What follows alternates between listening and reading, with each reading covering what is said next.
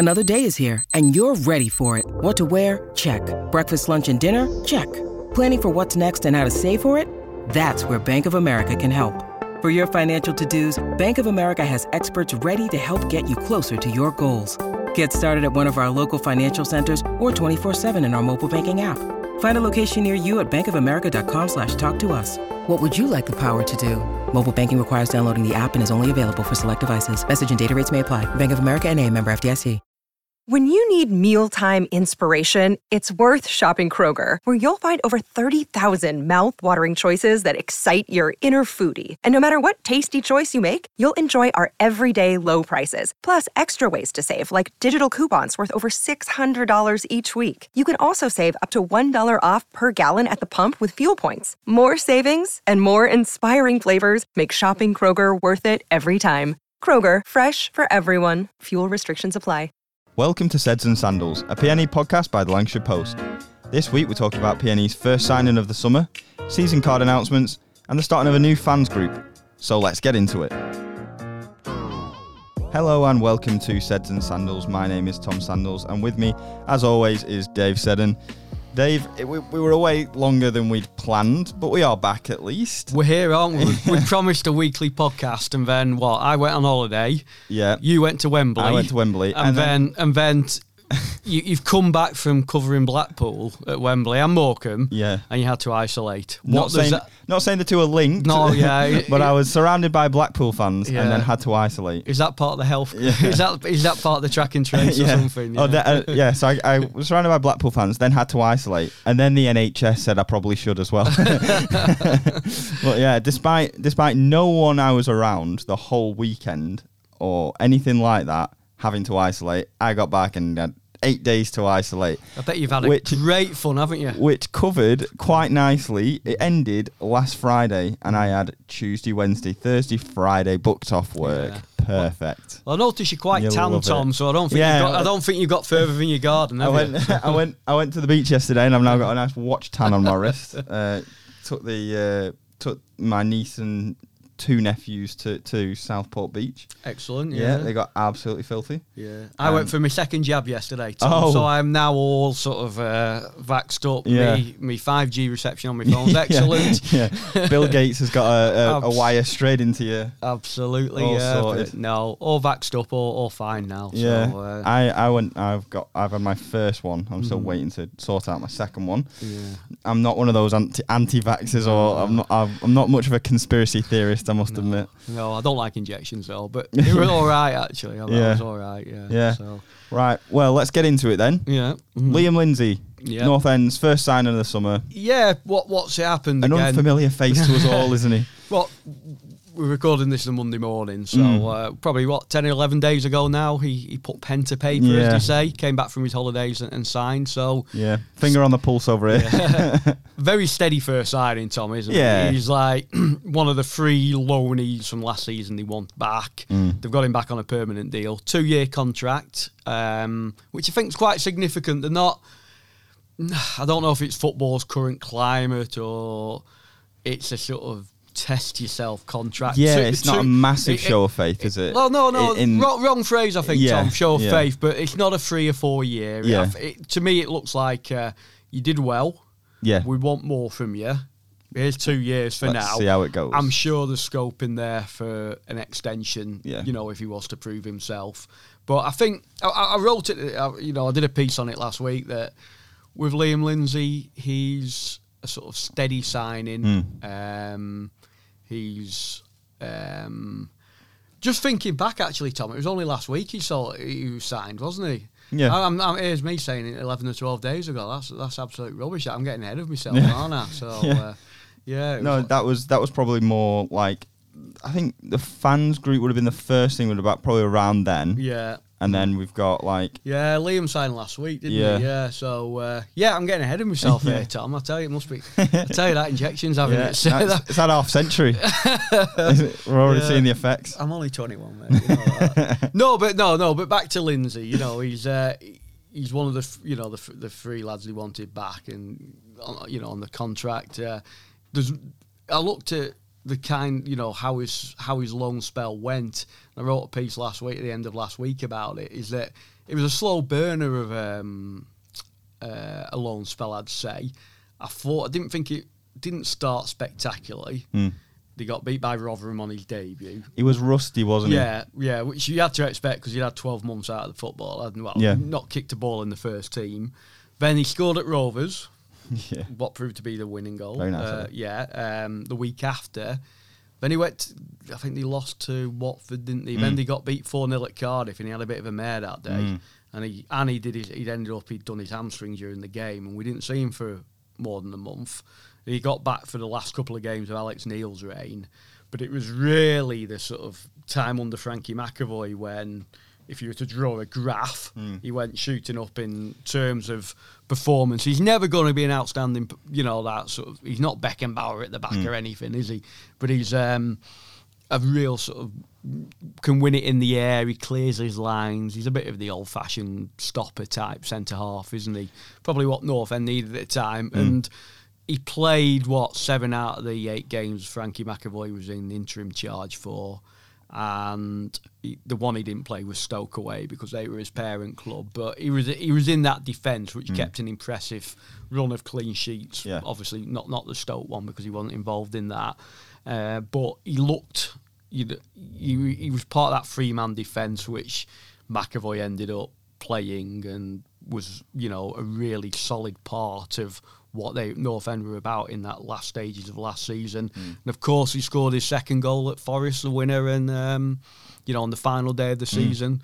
I'm not saying scoring at a centre half scoring is going to clinch you a move or something, but it's sort of it's a nice little bonus. It sort of put that thing in people's minds, didn't it? Sort of. Hang on, he's done all right at the back here. He's got himself a goal or 2 here. Let's see what they can do permanently. I feel like when he got injured, it was almost that time where, like you say, he was out for that month. That was almost a time where it's like, oh, maybe we're getting what we feared. Yeah. Where he was a bit rusty, he was a bit out of sorts, and he had struggled with injury a little bit at Stoke, and then he gets that injury, he's out. He might just not get into a rhythm. He might just not get going. Yeah. And then, to be fair to him, after that, didn't really look back. It's almost like that gave him the chance to recover a little bit from any rust. And obviously, like, he'd had the stinker at Cardiff and it all seemed to kind of culminate. And then after that, he sort of settled into things, and that's hopefully the idea, I suppose, is just a continuation. It's one of those signings, like you were saying before, it's not like this marquee thing, but it's the kind of signing you need to make. You need those kind of people around. You need those, you're getting championship experience, someone who knows the club, knows the team, knows the system or whatever. And then from there, it's like a foundation to build from. Yeah. You need those kind of people in the squad. Your squad needs to be that sort of standard, and then you can kind of push from there. That's like maybe your baseline. Yeah, and I think playing a 3-man defence has helped him. If you think he had the stinker at Cardiff, it was a 4 at the back. He was in a 2. I think his debut against Rotherham, they were in a 2. At Rovers, they actually, under Alex Neil, they played a 3 that night, a 3-5-2. Yep. And he won it, he was comfortable. And then, obviously, 7 of Frankie McAvoy's 8 games in charge, he played 3 at the back. Yeah, I almost wonder if that sort of gave Frankie the not the idea as such. Again, I'm choosing my words poorly. It's a Monday and I've been off work for a week. But, like, it kind of... almost that was like the foundation that they could go from, because it worked at Rovers and things like that, and it just seemed to solidify things and gave them a good foundation. And then Frankie almost took what happened at Rovers and just carried it on. Because his first game in charge, he wanted 2 up front come one day.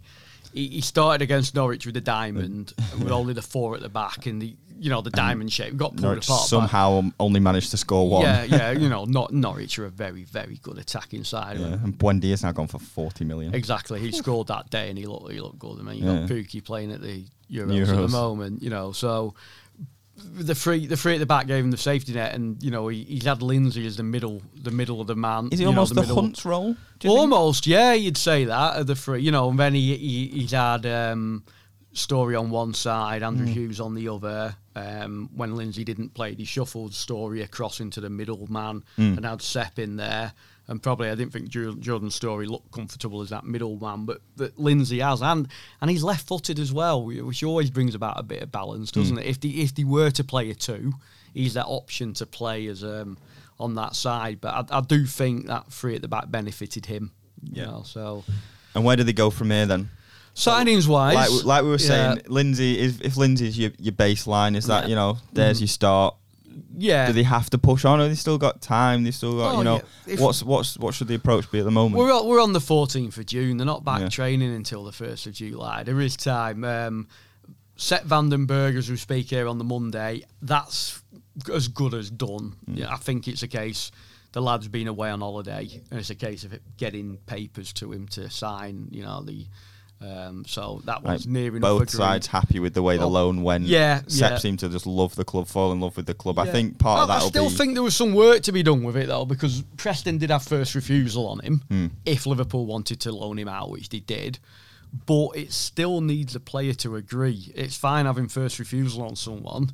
He could have turned around and said, "I don't fancy it again," but he obviously does. I think he kind of fell in love with it because it's his first proper club. Obviously he came through the ranks at 16 and then went to Liverpool, and that's his first probably senior role in a team, and I think that's always going to hold a place for him. And he doesn't need, he'll still need to settle back in a bit, but when he comes back, or all being well, on July the 1st when they start training, he's walking into a training ground he spent half a season at already, walking into a changing room full of players that he knows already, most of them. Yeah, he won't have to go in and introduce himself. He'll know the coaching staff. He'll just know the surroundings. He'll know where to go and have his lunch, where the gym is. Just little things like that. It's focus on his game instead, can't he? Yeah, and I know from when I spoke to him at the end of last season, when he was put up for one of the press conferences, and he was saying he was keen wherever he will be playing football this season, that he came back for the start of pre-season. He didn't want one of these ones where he did 5 weeks work with Liverpool, then the week before the season he got loaned out somewhere and didn't quite feel a part of it. I think he wanted to feel part of a squad from the minute one of pre-season training, when you're doing the running, when you're doing the horrible stuff, where you're getting your fitness back. So. Even if, because obviously we're doing pre-season fitness, say at Liverpool or whatever, no matter where you do it, if you come into a club, the players will be like, well, you didn't do our hard yards. Like, you haven't been through what we went through. And even if, say, Liverpool's is even harder, that doesn't necessarily matter because they're all doing it together. It's about getting through it. It's that almost like camaraderie that it brings about, doesn't it? Yeah, and even during the pre-season friendlies, you're starting to experiment with shape, where you're going to play, getting your match legs, and fair enough, he will have played in certain, in the 3-5-2 and whatever with North End last year, but they'll still be working on little things. And if you're there, even if it's at Bamber Bridge, if it's St Johnstone or Celtic, and you're just doing, these are friendlies to get you ready for the main stuff. Just doing that, just featuring in those games, just getting that little bit of understanding with the guy next to you and everything, it can be key. Players are good these days, they can pick things up, but I think if you're doing it from the start of pre-season, it's going to serve you so much better. Yep. And then the last of the three? Daniel Everson. I think he will come back. I don't think it's absolutely rubber stamped yet. There's the issue with Leicester want to wait for him to do quite a bit of pre-season. This is a bit of a reverse to what we've been talking about, Sepp van den Berg. But they've got 2 goalkeepers at the Euros, Kasper Schmeichel and Danny Ward. They want to see, especially Schmeichel comes home, uninjured, and eventually, they'll have a break, won't they, after the Euros, and probably only come back into training later in pre-season. Everson could well be the starting goalkeeper for a chunk of their pre-season schedule, essentially. He'll be playing in some of the friendlies, so that's a sort of payback you've got to have for getting him, you'll have him, but you'll only have him the week or so before the start of the season. And that's the almost double-edged sword of having good players on loan. Yeah, exactly. They want him. I would have thought if if Leicester didn't have international goalkeepers away, it would have been a more straightforward. Yeah, you can have him from the start. Sepp's not challenging for the first team this season, is he? So it's a simple one. It's a simple one for them to just say, that's fine. But Everson's almost covering sort of bases. He could very easily be good enough to be a third choice keeper at Leicester, who are up there, Champions League. Yeah, I think if you were to rank their keepers now, they have got other keepers, but I think he would be the third in line. But they can afford to get him out on loan once they know the two keepers ahead of him are okay. You would have thought Schmeichel's okay. Then you can have Ward on the bench. If something happened to Ward, for example, there's probably another keeper can step up. As long as you got Schmeichel's going to be the key one, isn't he? Yeah, I would have even argued that Everson could have been better than Ward, but to be fair, he did quite well for Wales. Yeah. Despite not playing for God knows how long. I think Ward's a good goalkeeper. To be fair, they spent £12.5 million on him, didn't they? For to sit on your bench. So so hopefully Everson back, and then. They're looking at a right back because they want the flexibility, I'm told. 3-5-2 looks like being the go-to formation, but they want another option, either during a game or, to start another game. They might think, well, we don't need 3 centre-halves in one game or something. That was always labelled at Alex Neil. He didn't quite have a plan B, which sometimes I thought was a bit unfair against him. But I think they're making sure they have got, people can see they have got a plan B and a plan C. Rotherham's not a bad place for right backs. I know. So, Matthew Olosundo's one of the players I've spoken to. They've got another right back whose name's not out there yet. So I think it'd be maybe one of those two, The options are Vandenberg can play at right back, but he's not an out-and-out right back. They've got Joe Rafferty, who at times I feel looks more comfortable on the left when they've played him. I think because less is expected of him. Yeah, and he's got only a year left of his contract. You think if that's going to run down, I can't see him being in that group of players they offer a contract to early on. So it might almost be, if they bring in a right back, it's one, they're looking beyond this first few weeks of the season, they're looking into this season, next season, whatever. They're looking to be the right back of the club. Yeah. If they play that system. Then, moving forward, they want players up front. They want another striker. They want someone who can push out wider. I'm not saying be a wing back or something, but if they were to play a different formation with 4 at the back, someone can go and be a wide striker or a bit of a winger. I'm not saying you're going to have to hug the touchline and be that kind of winger, but someone who can sort of pull off the front and just get some creative spark, So, because Preston need that, 49 goals last season, it was all right, but, a lot, your top scorer got 9 goals. Yeah, right double figures. Ched Evans arrived in January and got 5. Yeah. Second highest goal scorer, Brad Potts, who got 5 as well. So, So there's certainly a need for goals there. Now, as we know, strikers who score a lot of goals, they don't grow on trees, they cost. You know, so you've either got. They were linked with Paul Mullin at Cambridge. He got 31 goals, but that was in League Two. And I think they've been burnt one too many times with that, haven't they? 26-year-old with nearly 27. He won a decent contract. What you want, if you're going to take that gamble of League Two players, you want a very young 21, 22. I think like when, for example, I know it's very different, but like Ollie Watkins, when he made that step, he was a lot younger. But by the time you're 26, 27 and still in League Two and have played all but half a season of your career in League Two, nothing against Mullin, he's done absolutely fantastic. And he could well and go on and do it. But history sort of says. History shows a step from League Two up into the Championship is a tough one. Yeah. We're looking at Jayden Stockley, aren't we? It looks like he's on his way to Portsmouth from North End, came from Exeter to North End, League Two to League Championship. Different. Wasn't a goal. Well, he scored a lot of goals, but he's not a poacher. And North End didn't quite play to him as much. No, when he was at Exeter scoring all those goals, he was one of the best headers of the ball, wasn't he? Number of headed goals. He was running onto crosses rather than being a sort of target man type. And so it's been Jayden Stockley was better than a League Two striker, far better. Championship, he still scored 9 goals. But probably he went to Charlton and scored 8 in 20 appearances, which is probably 1 in just over 2, isn't it? Yeah. You know, like, so you're looking at a decent. I think good League One will, at the right club, I think you'll see a really good Jayden Stockley there. That's one of the He's like outgoings. the top, say, 6, 7, 8, whatever. Yeah. League One. But in terms of bringing in a striker, they needed one anyway, but that Stockley's another one off the books now, you know. So, but they do need goals. They need goals. You know, they've got a solid. The way they finished last season, they had solid foundations at the back, but they need it going forward now. And it might be the striker again. It's always the same when there's not you know, a limited market to go in and what's going to improve you. Sometimes you have to wait a little bit longer, don't you? You know, you're not going to get a Bosman.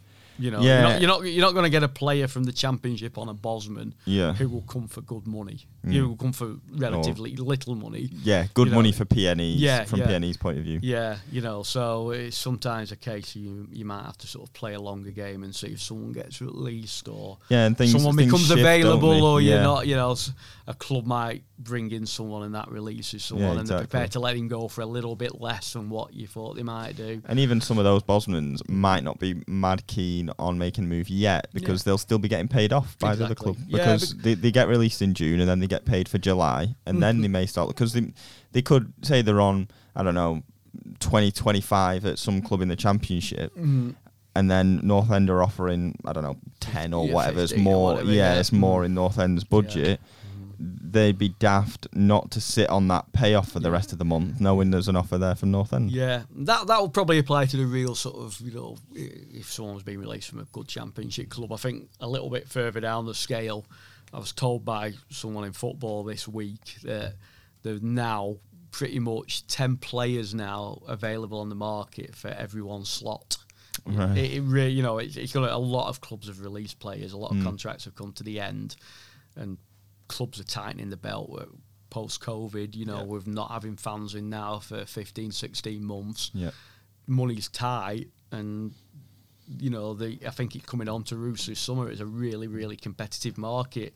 There'd be, you know, some levels, I don't think, you know, if a player gets a contract opportunity, they'd be daft not to take it up. It might not be the absolutely ideal one they're looking for, but don't take one up and you could end up just sitting there without a club come. That's it. That's the risk, isn't it? Come September the 1st. So, But the good news is it won't be long until fans are back. Yep. Fingers crossed, yeah. So and season cards have been announced, all that good stuff. It's almost like normal. When you were off, I think I did a press view on how normal things were. Yeah. You know, in the way that they were announcing pre-season friendlies and the way they were announcing like the season cards and stuff.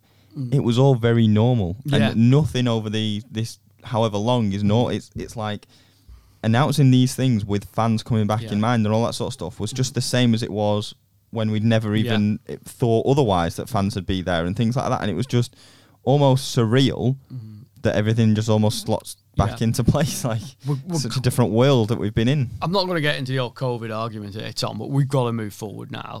We've got to move on. We've been locked down far too long. Yes, we've got different variants and whatever, but at some point we've got to move on. We've seen the football grounds in the first few days of the Euros. It's been great. They're not full. They're not allowed to be full, but just having fans back in, you know, seeing Wembley with people in was fantastic. The Denmark-Finland game obviously got overshadowed by a terrible sort of heart attack suffered by Christian Eriksen. Yeah. But the stadium was like. But even then, the chanting like Christian Eriksen, that sort of support that when he wakes up, he sees all those fans chanting his name and things like that. Like, it's not going to do much for him, but it'll make him. But the whole ground, you know, it was a much fuller ground than what we've been seeing. That's what we need. If we're let's be sensible about this, you know. So we need to move. Stadiums are so open, and you can have so much separation in there. Of course you can. It always surprised me that it's taken as long as it has to allow football stadiums to. I mean, they had theatres open at one point in London, closed theatres, breathing the same air. Yet football stadiums that are wide open. A lot of the rules don't make sense to me, but that's another thing. Yeah, but looking after the mates. I think there was always the argument with with opening grounds. It was people getting there, which is going to be the problems now. But let's move beyond that now, as you say, Tom. We're getting towards a stage now where hopefully when pre-season friendly starts, which isn't that far away, it's less than a month, fans will be allowed back in, you know, and then as you say, ties in with the season cards announcement from North End. Very, I think a lot of people were just expecting a price freeze, nothing more, but then people have carried over the tickets, bought the tickets, have had a loyalty discount. Prices were frozen at the 19-20 prices. So I thought it was a good gesture from the club, and I think probably the best they could have done, really. Because they do need to bring in revenue. Oh, thank you to but you. They needed to mark that loyalty to the fans and to bring them back. And it's generally, it's hard to judge, but I would say I'm saying it's an exclusive sort of 100% thumbs up from everyone, but it's high. It's a very high thumbs up. It's been very well received, and has the video that accompanied it. That was brilliant. I had a lump in my throat watching that one. I really did. I know one of the people who stars in it. I didn't actually recognise him on first watch, but I do recognise him now. He had a baseball hat on, but it was really nice. So. Yeah. We just want to sit in a stadium with people. We want a pie and a cup of tea with each other, don't we? Again, and a beer. Yeah, no, I didn't recognise him either. I just realised who you're talking about. 'Cause they've done a piece on him, haven't they, on the website? Yeah. Our name checking it was Malcolm Ray. Absolutely fantastic, long-time North End fan, and lovely guy. Heavily involved in the sporting memories at North End. So and the former Players Association and stuff like that. A lovely guy. So just a quick run through of them. £400 to sit in the Town End for normal, like for an adult, 25 to 64. £400 in the Town End. In the Finney, £400. Family Zone, sorry. 475 for the Finney and the Invincibles, and 535 for the premium in the Finney and the Invincibles, and then the rest obviously are below that. And then you're looking at discounts ranging from about £30 to about 100 to about 75. If there's two, there could be one where you got a £75 discount and the £30. So there are some discounts to be had. Yeah. I mean, the main thing is just fans being back. My word. Yeah. Football's existed over this last season and a half, hasn't it? Yeah. That existed. It's existed to meet sponsorship, to meet television rights, and that's been about it. There's been little enjoyment got from it.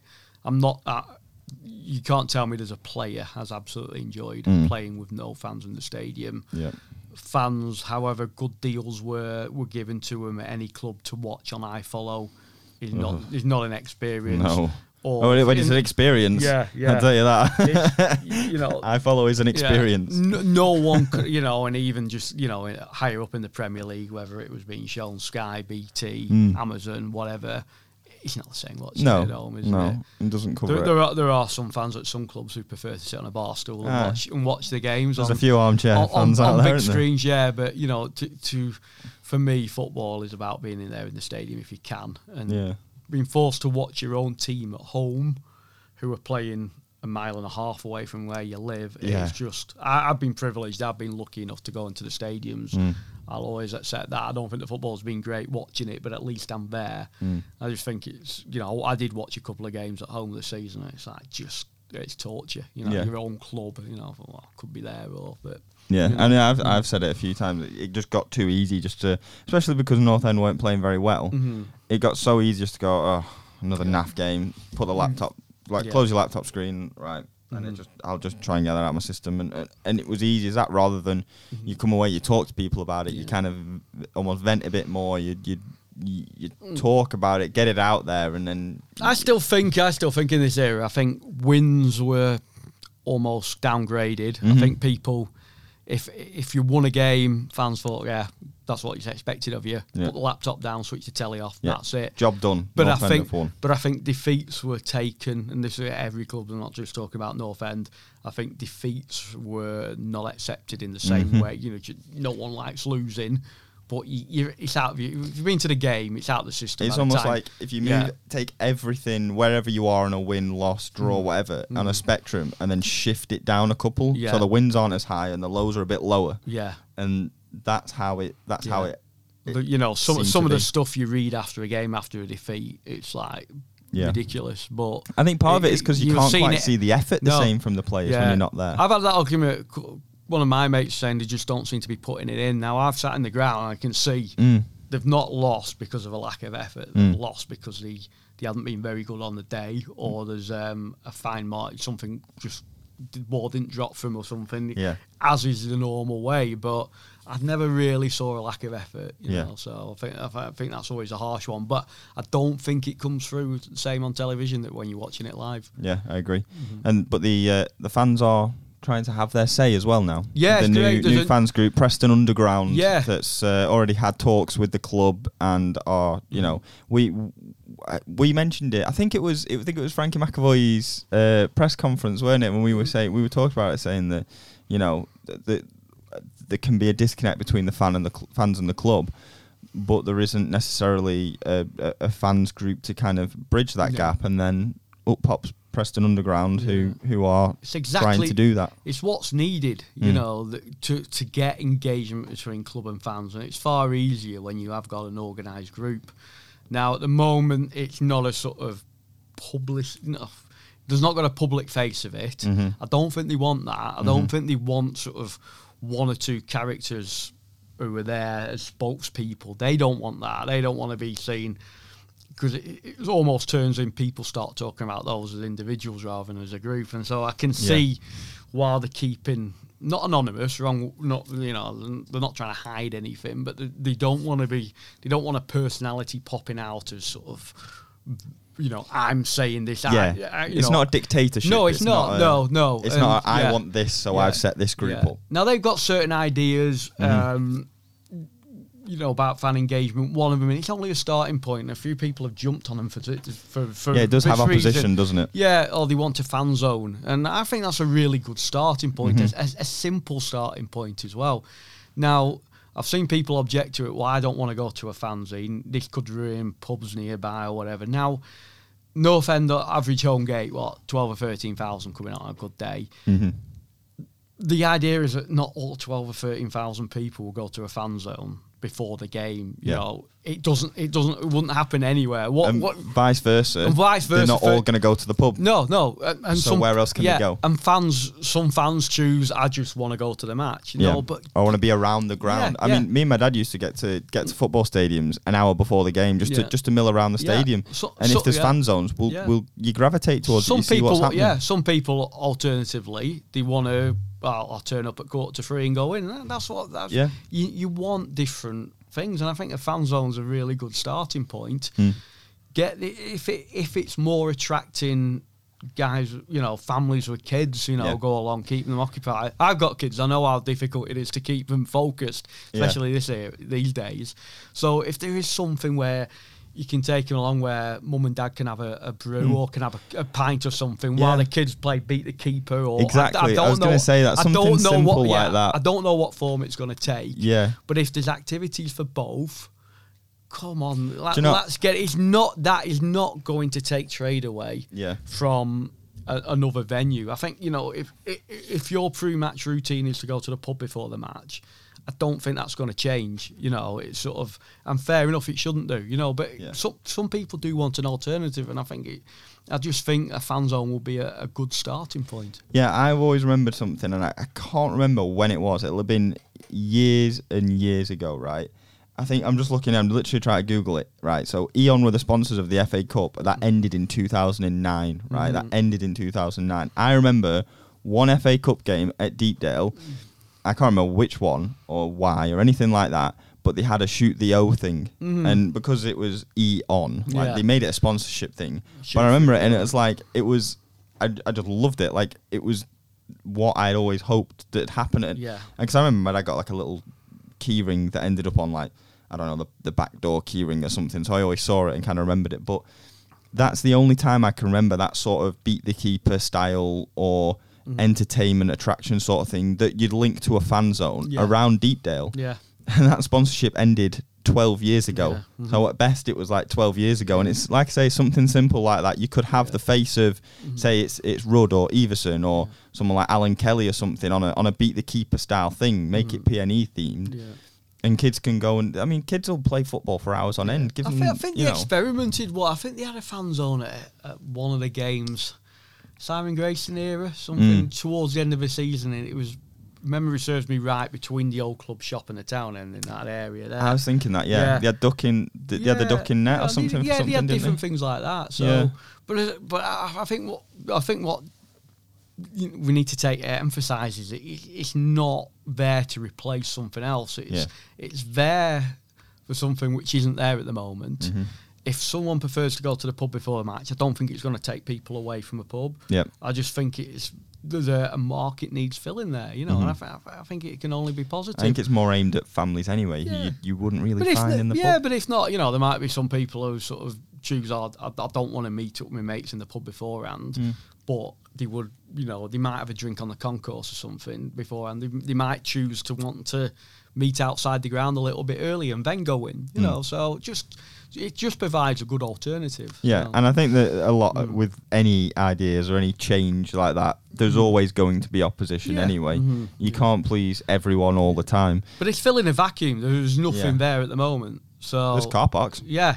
but in terms of anything at the ground, if you go to the ground early, the only thing you can do is go and stand on the concourse. Yeah. Now, I presume if they did have a fan zone, it would have to be in conjunction with whoever was running the catering inside, because you're not. I can't see them allowing a sort of outside firm out in the fan zone to almost get a pitch to undercut what's happening inside the ground. You know, that's not going to business sense. That probably ain't going to work. But you know, but if you want something a little, you know, if you can get a little bit different, you know, you don't just want your pint of warm generic lager outside. You know, if they can just do it a little bit different, crafts and just whatever, do it a little bit differently. You know, have a bit of a market research of what people want. Yeah, and if it's worth saying as well, it's not as easy as the club just like snap the fingers. No. Here's your fan zone. Here's your shoot. Beat the keeper. Here's the this, that, and the other. Here's your local band that we want. But all that sort of stuff. It's not simple for the club, but. Hopefully it's potentially, you know, the start of it might be a long process. Yeah. But as you say, like, if it doesn't work right with the caterers inside, whenever that contract runs out or whatever, they get something in place that can with, if you pardon the pun, that can cater for both. Yeah. Do you know what I mean? Yeah. That can you say you have an independent people in the fan zone, it gives a spotlight to a local business, and you get the industrious catering to serve the rest of the stadium upstairs or whatever, and then, you know, you kind of start that cycle. Even the dropping of, or the change from 32 Red to a more local sponsorship, and I know that the Preston Underground, for example, aren't big fans of Nike, and I must admit, me and my dad got the PNE shirts like 15 quid in the club shop, so I'd be rude not to. Got the PNE shirts recently, and I've got the exact same shirt at home without a PNE badge on it. Yeah, you know, it feels the exact same, and getting away from those sorts of things, making them more localized, more almost specific to PNE, I would feel much more inclined to spend, which is currently the price on just a zip up top in the club shop, which is 70 quid at the moment, a PNE zip up jacket. I'd be much more inclined to spend that sort of money if I couldn't walk into a different shop and get it for, say, £20 less without a PNE badge on. Yeah. Do you know what I mean? Like, if it's more specifically designed, it'll feel like it's more specifically designed for me, I'd be more inclined to do it. And that's not, again, it's not easy, it's not simple, there's so much more to it, the money and all the stuff that goes on at football clubs.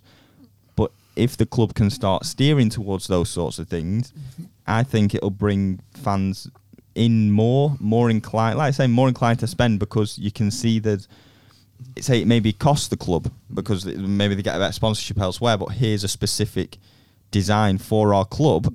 I feel like fans would support it more and would go out and almost try and cover that cost themselves by going out and buying it, if that was communicated properly as well. And I just think they need the engagement anyway, because I think the Underground said Preston were the only Championship club without an affiliation with the Supporters Association. And in the past, no offence, you know, they've had some good supporters groups. I go back to when I sort of, got in my mid-teens, and started watching North End's away games. The official supporters club, as was then, they did the only coach travel you could get to away games was either through them, who they ran Fishwick coaches. There was nothing run by the club in the sort of 80s, 90s, early 90s. It was all done through the Supporters Club, or you went through Mercer's, who operated from the bus station. You know, there were 2 Mercer's, you could have a drink on the way. Shouldn't say that. Fishwick's, it was more the official thing, no alcohol on board, you know, but it was a really good, strong Supporters Club, you know, organising travel that way. Early 90s, the Independent Supporters Association, the PNE-ISA, was set up, who did a grand job of around the time just before John Beck came in as manager for supporters who remember that era. And they helped, you know, again, a lot of engagement. It wasn't sort of protest groups or anything. It was more sort of engagement. And once John Beck came in, bit of a controversial figure, they got behind him, and he linked up with him to sort of promote more involvement from fans. You know, there was at the time the old town end terrace used to be the away end, really big roof on it, really good acoustics, you know, acoustics in there, and yet we'd have 200 away fans stood in the town end making loads of noise, and the North End fans were on the Kop at the other end with a little roof on. Yep. You know, sort of thousands of them in there. You couldn't be heard, you know. So there was a big campaign by the ISA at the time to move North End fans from the Kop into the town end, and it worked. You know, it was things like that. And then, you know, in more recent times, you had the PSG Preston Supporters Group, who were, you know, involved in engagement with the club, involved in travel as well. I mean, you had other supporters groups around, the Lancaster Supporters Club, the South Ribble Supporters Club, you know, little branches like that for managers used to go down for a chat occasionally on a social, and it, you know, it worked well. But the last few years, it's moved away from that. So they do need a supporters group of some sort. I think it's a good almost sounding off board as well for the club. Yeah. If there's big decisions or there's something that might be controversial or whatever that needs to be done, and it may not be pretty but needs to be done, and they're able to kind of sound it off a supporters group to go, look, this is happening. How's best to maybe approach it? Yeah. Stuff like that, you know. One thing that's really important as well, just imagine there was an away game when for some reason there was a group of North End fans were treated generally not well at an away game, whether by the stewards or by the police or something. There's not really a sort of complaint space, but you know, if there was a proper supporters club, the supporters group could approach the club, they could approach another club and said, look, our supporters weren't treated well at this away game, you know, they were kept in, you know, they didn't feel safe or whatever. I'm just using that as a random thing. You know, if there's a supporters group in place there, it's almost sort of group who could, you know, take that concern as a group, and like, this isn't just one fan ranting on Twitter saying, you know, I was treated badly. This is a properly organised you know, like, you've got to go through the right channels with these sorts of things, and that gives you the chance to do that. Yeah, it helps, and you know, if you are linked with, you know, the supporters association generally as well, you know, that can only be good for it. You know, yeah, so. I mean, and it's worth pointing out as well as like credit to the club every year as well for that sort of thing, and you know, Gentry Day is probably the only time where they are almost not necessarily in a position, but they do liaise with fans kind of every season on the Gentry Day and stuff like that, and that is something that the club, so I mean, it almost shows that the club are capable of these sorts of things if, I guess, the right groups are in place. At the moment, I suppose they just kind of got to go to maybe a couple of fans who maybe almost know the club a little bit, or they've gone to in the past and kind of gauge it from there. But if you've got the right, like you say, the right channels that you can go through, it makes a big difference for that sort of thing. It's a really good starting point, isn't it? And, you know, you can expand from there. And that's not to say either that what they say is inherently always going to be right, or if you disagree that you're inherently wrong. No. But the fact that those things are coming into place can only be a positive. It means you've got a common group where things can be discussed. If you think it's right, you think it's wrong, at least that debate's being had. Yeah, exactly. You could be heard, and like you say, that I think the fact that this group is remaining largely anonymous shows that they're not in it for their own benefit as such. They're doing it for the benefit of the group. When we're saying anonymous, they're not sat there when they meet with club officials like or something, you know, like it is proper, you know, meeting in public and having a chat and everything. But you know, because sometimes it can be, when you get a supporters group or a group like that, if there's one fan who's having to do all the talking because he's a spokesman, it's a bit unfair on them. It can soon become, it's just such and such a guy saying that. Yeah. And it's more of a democracy. Yeah. You need a bit more of a committee, don't you? Yeah. Well, away from PNE though, it's coming home, isn't it? It's coming home.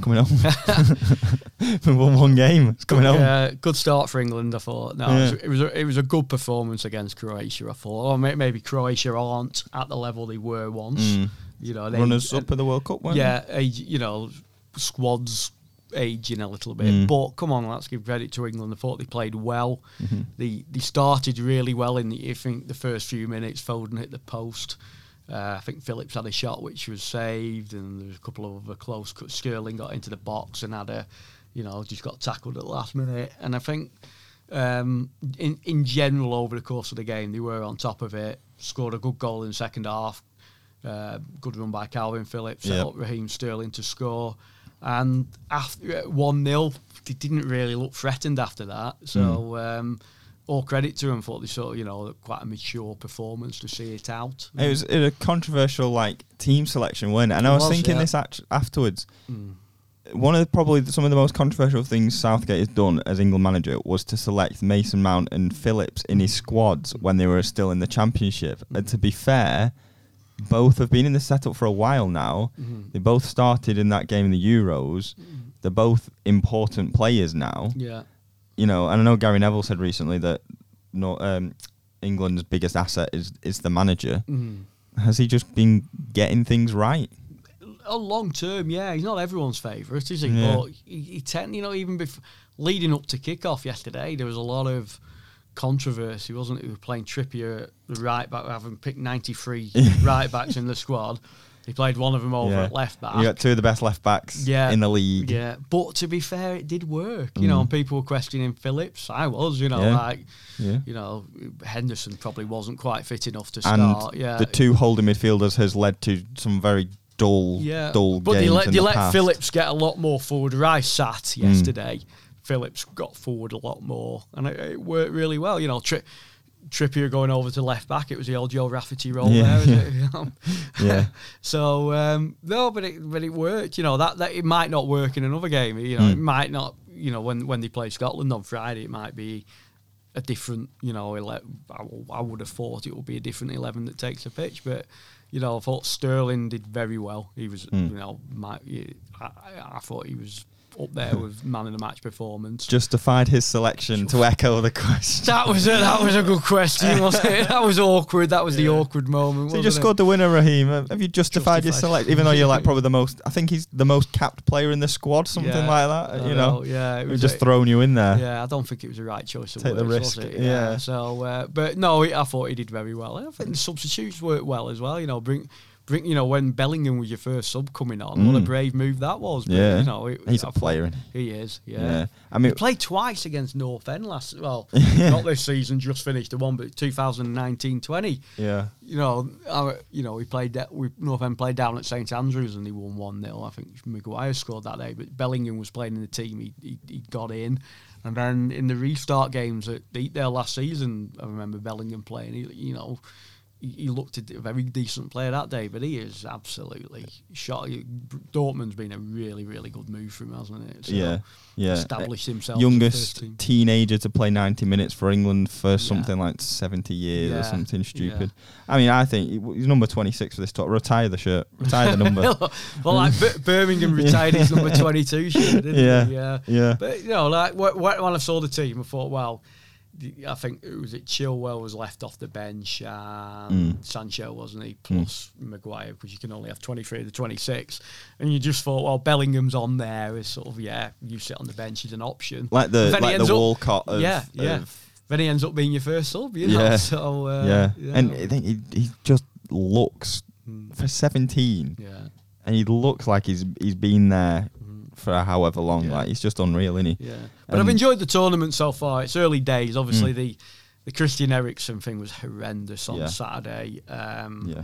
You just wish him so much well that they can recover from this. First and foremost, let's not think of football. Let's just think the guy's in hospital. I was amazed he came out and finished the game. Yeah. Just hope that he comes through this. He's obviously he's in a good hospital. He's awake and he's talking now. And if they can get to the root of the problem, why he had the heart attack or whatever, that's the main thing. Let's not speculate about what might not happen and why it happened. Let's just get him treated. Just watch him in disbelief, weren't you? Get him back to his wife and his children. You know, and just get him comfortable. That's the main thing. That's what we should all be concerned about. Within the football, I was surprised he played it that night. I thought they were given the option of playing it the day after. I thought that might have been the better choice, but they played it. I didn't think Denmark were really in it second half. You know, you can understand the minds weren't at it. That's it. They wanted to finish the game, of course they did. But when you've seen that happen to your teammate, you're going to be affected. Yeah, I just don't buy into the whole he would have wanted this sort of thing. You especially if you hadn't have made it, you need the time to process and grieve. No matter what. I think if the unthinkable had happened, you might have even seen the tournament abandoned. Yeah. You know, but it didn't. Yeah. Thank goodness. But I mean, I think they needed time to process it. Yeah. Whether they felt it or not, they're probably in shock, adrenaline. They were probably a lot more exhausted than they thought they were. You know, and it almost felt like, obviously they lost as well. It felt like maybe they just weren't on the same footing as Finland after all that, and obviously it was their decision, but I just felt almost bad for them. That I think if you're in the thick of it, you probably can't tell it's not the wisest move. But what I will say though is that everything that surrounded it was so well done. I thought the referee Anthony Taylor stopping the game within 5 seconds was absolutely fantastic. Yep. The way the medical team responded to Eriksson, the way his teammate shielded him, the way, you know, the decorum of the Finland players, the fans in the stadium, they knew what was happening, and you know, there was nothing. Everyone behaved impeccably over it, and said the right things. And when the teams came back again, you know, the unity between the two sets of fans was special, wasn't it? You know, chanting his name, and you know the club doctor. Well, you know the Denmark doctor who treated Eriksson, performed. You know, got the defibrillator on him. You know, performed CPR, saved his life. Basically, he had stopped breathing. You know, like the captain, the Denmark captain, who was first there, made sure he was in the recovery position and making sure he wasn't swallowing his tongue. You've got to play with the tournament there for doing that. Haven't you? You know, you know. Yeah, simple as that. Saving lives. Things like that. They you know, that's team of the tournament already, isn't it? You know that. They're the first winners almost. So and literally the best result from the whole of the Euros is that that happened, and he's still here. He sat up in bed, seeing his wife and children. That is that's the main thing. Yeah, you know, that's the only thing. Is a side note now, isn't it? Speaking of unity as well, and probably a bit of a controversial topic, Scotland will be taking the knee with England. You we were saying before, like obviously about at Southgate and the way things have been handled. Came out and wrote a basically public letter to the nation to say please support us taking the knee. He explained it. People will all get. It's going to divide opinion, but Southgate made the point. You know, this is why he explained it. Very simple terms, lengthy, and you know it was there. And I thought, you know, on the knee on Sunday afternoon, there were boos, but I think overwhelmingly it was drowned out by cheering. I mean, it's difficult for me, like when you see people criticising other people's sort of right to express themselves, like in the same way that they're completely entitled to criticise it, like you can't then tell someone not to do it. If you want to criticise it and say you disagree, that's fine, but you can't tell them not to do it. You've got to politely say, not my cup of tea. But to tell people how to express themselves when, I mean, for example, I am a white male. I'm in the almost best demographic to avoid all those sorts of things that these players are currently going through. I'm not black. I'm not a female in sport, or all these sorts of things.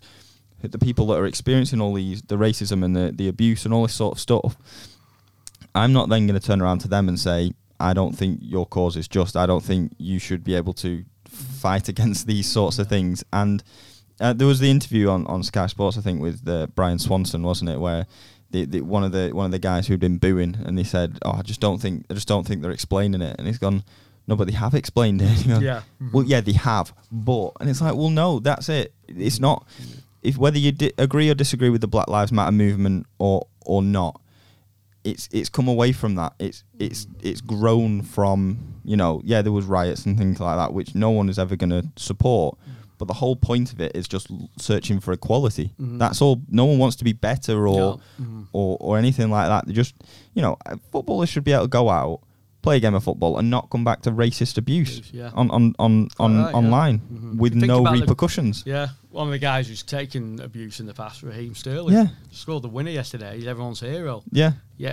In some ways, people were booing him beforehand. If he missed that chance, how different would his social media have been that night? Yeah. Do you know what I mean? It's something as simple as that. And why should that make a difference? And if I find I always find the term snowflakes very cringy, because it just shows a lack of sort of understanding or lack of empathy or lack, not being able to see the other side.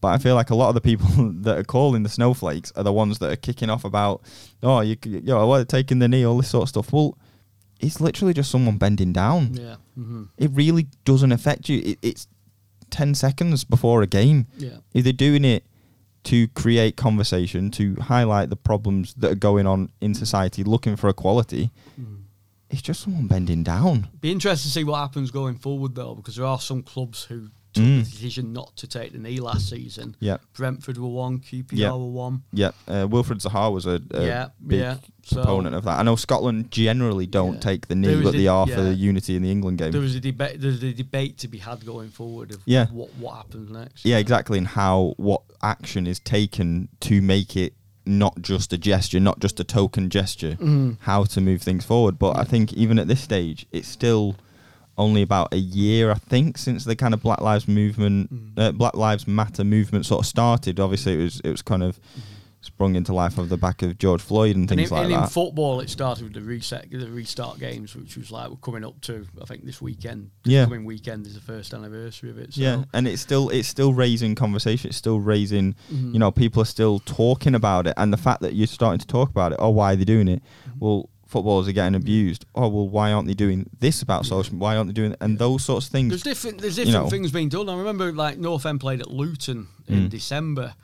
They didn't do the knee. What they did instead, all the players sort of went Luton player, Preston player, Luton in a sort of show of unity. So it might be that kind of thing might be the way forward. The cricket's doing something similar. Yeah, sort of you show it in a different way. Yeah. So. Yeah, I mean, and I'm not. To be fair, in my eyes, whether you stand together in a mixed starting lineup or you take the knee, I'm not sure what difference there is there. Yeah.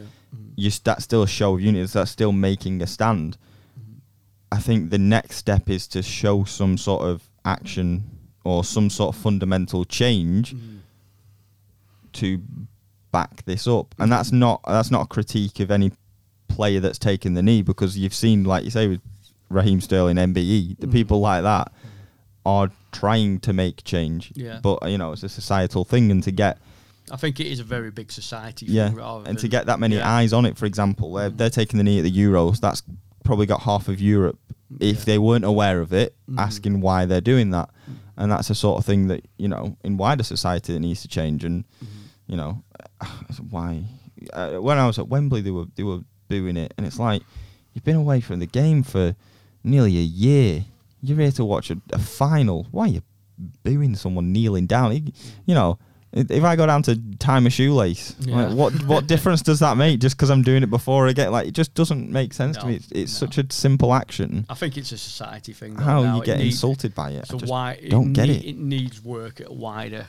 Yeah, that's it. And I think at this point, because it's only been really 12 months, that's still enough time to still need to raise the awareness of it. And there's enough time there in the bank almost to start creating that change. And that's what needs to happen now. But why you'd boo your own team before a game? Crackers, absolutely. And talk about the unity and all that sort of stuff, And then Next thing is just got to beat Scotland. Yeah, absolutely. Get through.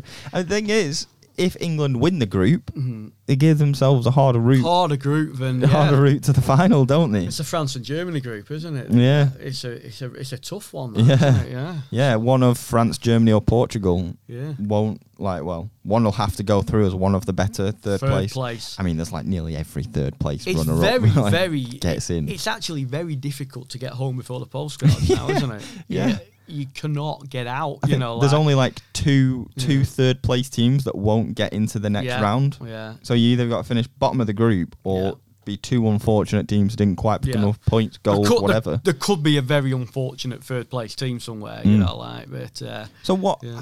I mean, I should probably know this, but what if two teams have the same goals and points and qualifying records? Oh, is that right? Okay, is that how they separate just trying to think back? I think it might be qualifying records, right, or a head-to-head or something. Jeez. So imagine you know, if we were a tricky spell in qualify, but we're peaking at the right time. We're coming into the tournament. You know, we're getting there. And then you get bitten in the butt for not getting it together soon enough. But as you say, top in the group could leave them with a really tough tie, So yeah, they'd have been the better placed really to finish second and go from that. Croatia could end up going further in the tournament because they finished second, for example. It might be the third game playing Raheem Sterling in goal or something. Yeah. Or maybe we're too pessimistic and you've got to beat the best to be the best. You do have to. You're gonna have to beat someone decent at some point. If you are if you're going to win a tournament, you will have to beat at some point someone along the lines of Germany or France. Yeah. Whether it be in the semi-final, the final, or the quarters, or whatever. Yep. So, if you back your ability, it's got to happen. You've got to be prepared to do it sometime. Yeah. And if it means England have a very good group stage and are building momentum, they've then got to take that momentum and back themselves against one of the other teams. Is that maybe why they got to the semi-final of the World Cup? Yeah, because they got a decent route through. You don't know. Maybe this is not karma, but maybe it balances itself out. A relatively easy group in the World Cup. You do look at the squad, and at the back, I'm a little bit worried at times, but going forward, they've got so many good attacking options. Goal shouldn't be a problem. It does worry me a little bit but that said, I thought Mings played very well yesterday with John Stones. Yeah, but that's it though. Like you say, you got to beat someone like France or Germany or say Spain or whoever. But then you look at that front six, for example, midfield on. And most of those players are playing those players in the Champions League each week. Well, even at the back, Trippier has just won the league in La Liga. Yeah. You've got Reece James, who currently can't get in the team, who has just won the Champions League and beaten some of those players. The Kyle Walker, the same, having won the league. These players do have the pedigree and are used to playing the standard of players that they're coming up against. It's whether it can all all come together at the right way. Attacking wise, when you've got you got Foden, you got Kane, Sterling, you got Mount, you got Grealish on sub yesterday. I want to see him more. Yeah, you got Bellingham. Ready to come off the bench. There was some Champions League in Dortmund or that. Yeah. Really good, really good attacking options there. And that's still with Sancho not on the bench. Yeah, I've just got to admit, I really do like Foden. I think he's, he's gone for the old Gaza haircut, hasn't he? But, glide, doesn't he? I think Grealish is similar. That they're just on the ball. It's just they're all like. Oh, do you know those the little punch bag things you put water in the bottom and they just pop up again? They just look so impossible to knock off balance, to knock out of their stride. It's just Grealish gets fouled a lot, so he does get knocked out of his stride a bit. But the way they just carry the ball, and it's quite un-English. Yeah, but you got Foden. You got Foden being coached as he is by Guardiola. He's. Having watched David Silva for the last however many years. Think about it, he's only really been a regular in the City side this season, isn't he? He was, obviously getting games in the last couple of seasons, but he played at North End a couple of years ago in the Cup game, didn't he? As did Raheem Sterling, the goal scorer. We knew about him then, but he was Foden, he was coming through, but it was really last season in terms of nailing down a regular and keeping other players out. That was his breakthrough season. Interesting comparison. I think Taylor Bellis, who was on loan at Blackburn last year, he also played in that game. He did. And you look at the difference between where those two guys are at the moment. It shows the raw talent that Foden has got or has had. Yeah. And how he's kind of taking it. Superb. He's just insane, isn't he? Yeah. But it's coming home though, isn't it? Oh, we've got to hope so. It's coming home. Yeah. But I think one game down. One game down. Let's get carried away. That's how it works, isn't it? One game at a time. No, we get carried away straight away. I was getting carried away before the game. Anyway, I think that's about it for this week, Dave. We're back on. One thing we've got to mention. It's not it. Celebrity PNE. Oh, right. Wow, right. As Dave, the Instagram expert. Yeah. As you will already know, in the North End ranks, we have Scott Sinclair married to Helen Flanagan, who played Rosie Webster in Coronation Street. Yeah. You've got Andrew Hughes going out with someone from Love Island. Not that I watched that, so I've not got a clue who it is. Yeah, I think and now we've Kendall got Wright or something, is it? And now we've got Ryan Ledson going out with the actress Lucy Fallon, is it? Who played Bethany Platt in Corrie for 5 years. So, North End are just celebrity. Keeping up with Preston North End. So suddenly in the sort of the tabloid gossip pages, Ryan Ledson has been appearing over the last few weeks. It's just like this bizarre separate universe. You know, he was described as, was it, a curly-haired football hunk or something? No way. Can you imagine his teammates are going to be ripping one out of him? That's got to be all over the dressing room, that. Yeah, it has to be, yeah. They had a load of... They started Instagram and went public when they were on holiday together. And then they were pictured coming out of Ledson and Lucy Fallon. They were pictured coming out of some London restaurant the other week, and the Daily Mail gossip column were straight on it. You know, like described in full detail. Lucy was wearing this, that, and the other. And he said, Ryan kept it simple by wearing a check shirt over a t-shirt and jeans. I.e., typical bloke. Yeah. First thing in my wardrobe, 10 minutes. Taxi's here in 10 minutes. I'll grab that. You know. So kept it. I like that because it links to football. Right? He kept it simple. Took off the centre half, just spread it out to the fullback. Kept it simple. Yeah. You know. I want to hear you. But Ryan Ledson on the gossip pages of the Daily Mirror and the Daily Mail is a site. You know. Like, I want you to use some of that language in the LEP coming up. Like next time, like Ryan Ledson plays for North End, the curly-haired hunk played 60 minutes before getting taken off. I know, what do they call him? Her new Bew. Bo? Is it something like that? I don't know. They just talk a different language, don't they? Bay something. Yeah, they'd be talking about romping necks, which is the most tabloid word ever. You know, which no one uses in their life apart from tabloid newspaper writers. So. Yeah, I don't get how they do it. Everything's just so sensational, isn't it? It's mad. You know, I think. Pick one day in the paper and just write it like a tabloid. That's right. Match report like a tabloid. The funny thing though, Ryan Ledson and Lucy Fallon, they took Brad Potts on holiday with them. So. Sounds like a pet. Yeah.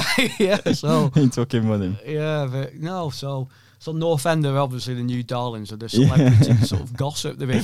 We'll probably have OK Magazine on the shirts. That's probably a new shirt sponsorship. Yeah. OK Magazine. Oh, right. Get to the press conference. It's like, Radio Lex and then the print, and then we'll go to OK Magazine. Oh, yeah. OK Magazine want to interview Ryan about the sort of latest fashion trend or something. Yeah. So the Real Housewives of Preston North End. Yeah, you could have that. Yeah. Real Housewives of Savick or Real Housewives of Fulwood. Yeah, Exton. This is the cutting edge journalism you get here, people. This is what you This is what you listen for. What's worth listening to the end of this podcast? Yeah, you spent an hour listening to us, and then you get this gem at the end. Absolutely, yeah. So, but that is everything. Keep in touch with us at @seds_LEP, at Tom Sandals on Twitter. There's also at LEP_football for all the PNE stories all the time, and lep.co.uk for North End stories every day, and buy a paper because they're also in there too. Other than that, we should be back next week as normal, and we'll crack on from here as long as no one else has to isolate. Yeah, hopefully, and hopefully we're talking about an England win. Yes. Friday night. Well, all I'd say is thank you very much for listening. Thank you.